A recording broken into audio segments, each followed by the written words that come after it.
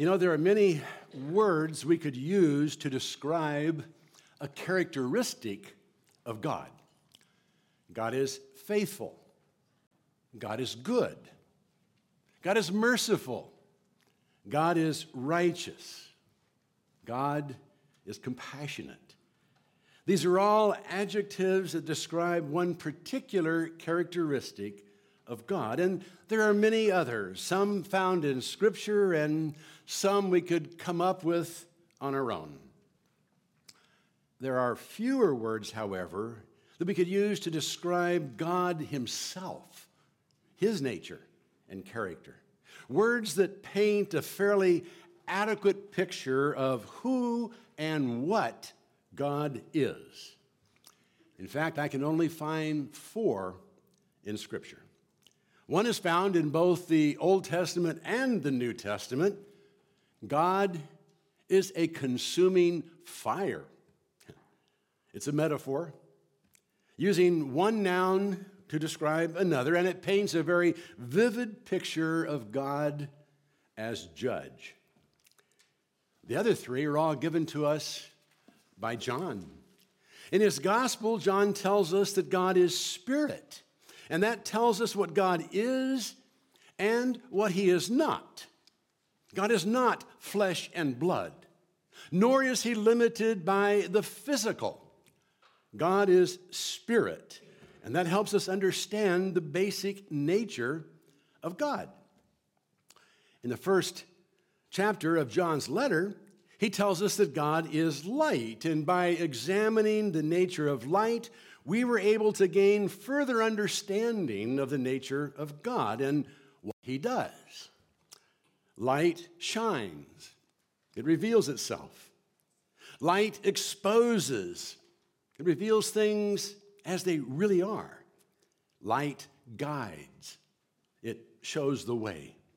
We understand more about God through our understanding of light.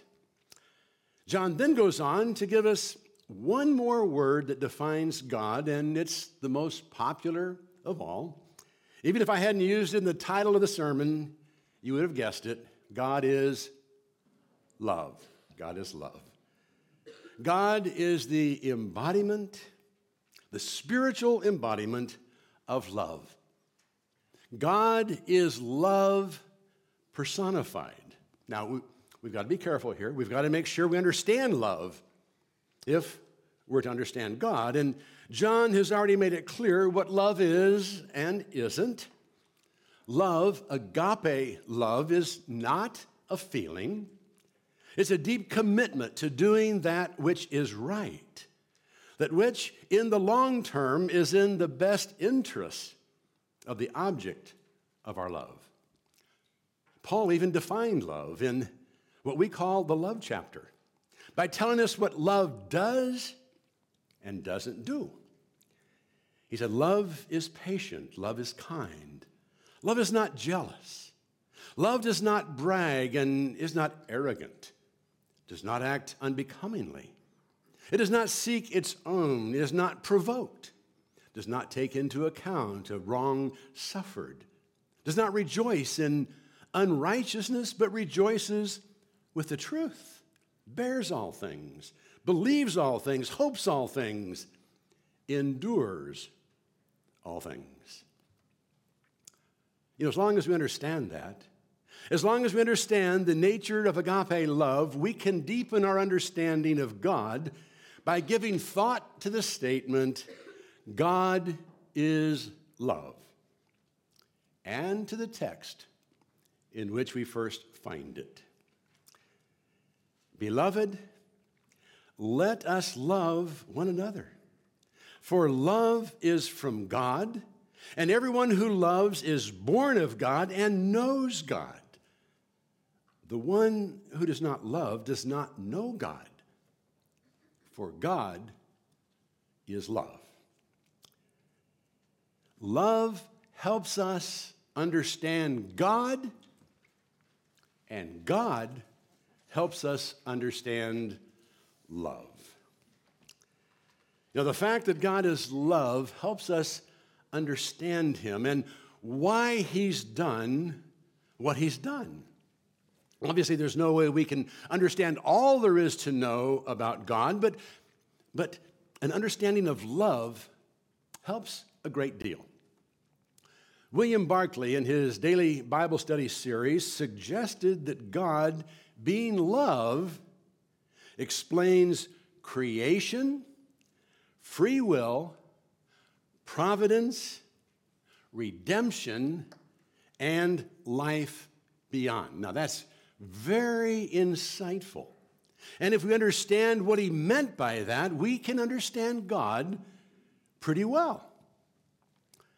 To begin, love explains the reason for creation. Why did he bother? Why did God create us in the first place? He knew what would happen. He knew we would rebel against him. He knew we would break his heart. So why did he do it?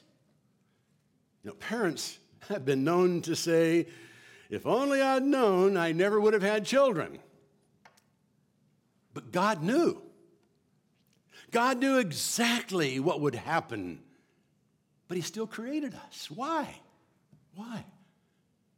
Because God is love. And love cannot exist in isolation. God wanted, even needed someone to love. So he created the world and then created us. He created us so he could have someone to love. And he did so in the hopes that we would love him back. And that explains why God gave us free will. No, God didn't make us to be simple objects of his affection. He made us in his own image with the capacity to love in return. But in order for that to happen, he had to give us the freedom not to love. That's why he put the tree of the knowledge of good and evil in the garden. That's why he allowed Satan to tempt us. God had to make sin possible, and the rejection of his love a possibility, or our response couldn't have been love. It would have been a programmed response. God wanted someone to love and who would choose to love him back. And he wanted us to know that he continues to love, and that explains the providence of God. God didn't just create this world, wind it up, and then walk away. He remained intimately involved with his creation. He cares about us. He sustains us. He provides for us. Love explains the providence of God and assures us of his watchful care over us, something Jesus beautifully expressed in the Sermon on the Mount. For this reason, I say to you, do not be anxious for your life as to what you shall eat or what you shall drink, nor for your body as to what you shall put on. Is not life more than food, and the body than clothing? Look at the birds of the air, that they do not sow, neither do they reap nor gather into barns, and yet your heavenly Father feeds them. Are you not worth much more than they? Of course we are. Of course we are. We are the chief of his creation.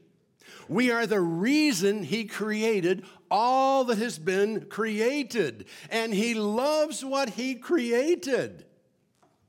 So he takes care of us. Love explains and guarantees his providential care. It also explains his ultimate provision, redemption. If God were nothing but law and justice, the soul that sinned, it would die. Period. But God is love. So he made redemption possible. He didn't want to lose us.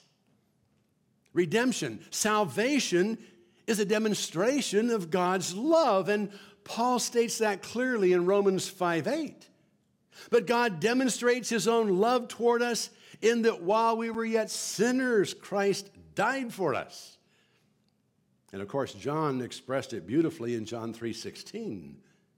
For God so loved the world that he gave his only begotten Son, that whoever believes in him should not perish, but have eternal life. And love explains the need for eternal life. If this is all there is, God's love would only be a temporary attachment. But God's love is eternal. So those who choose to accept his love and to love him in return must be given a life beyond this one. God doesn't want to say goodbye to his beloved. And he is God Almighty, so he doesn't have to. God is love. And because he is, we understand creation, free will, providence, redemption, and life beyond. Because God is love, we understand him. And we understand why he made us and why he has provided all he has for us. Indeed, love helps us understand God, but the converse is also true. God helps us understand love. Beloved, let us love one another. For love is from God, and everyone who loves is born of God and knows God. The one who does not love does not know God, for God is love. This is addressed to those who are beloved by John and by God. As we noted last week, John referred to his initial readers as little children. He wasn't saying they were immature, but that they were loved. He was their spiritual father and loved them like a father, as did God, their heavenly Father. They had experienced the love of God and love of a godly man. And that enabled them to love one another. Indeed, we learn to love by being loved. We don't teach our kids to love one another by lecturing them on the need to love. We teach them to love by loving them the same way God does. God is love. He's the source of love and the personification of love. And when God comes in, love can't just stay inside us. Love, by its very nature, has to flow on through us to others. If God has taken up residence in our heart, if we know God, we will love others.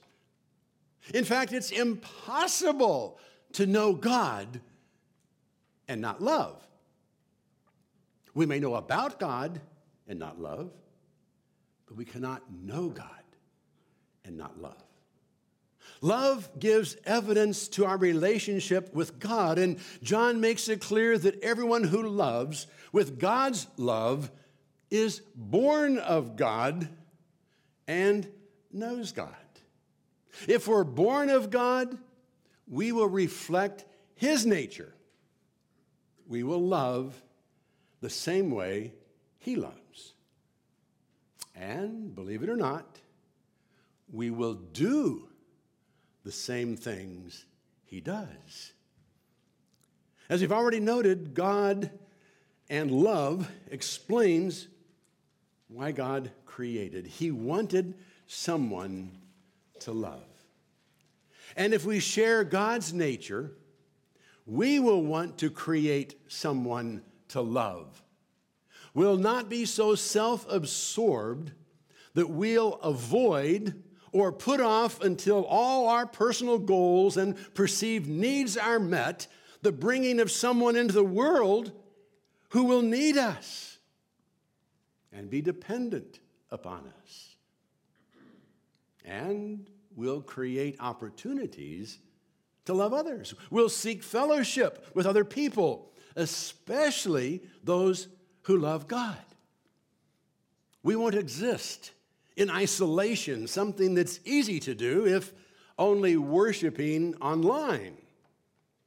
However, you can also exist in isolation when physically present in a worship service. You can slip in and slip out and never get to know anyone. You'll never be hurt by anyone that way, but you'll never know the love of God's people that way either. If we truly share the nature of God, we'll love as He loves. We'll enter into relationships and take the chance that someone might hurt us and not love us in return.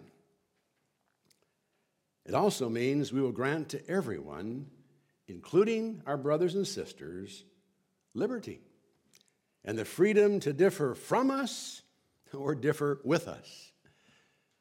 God didn't force us to love Him or be like Him.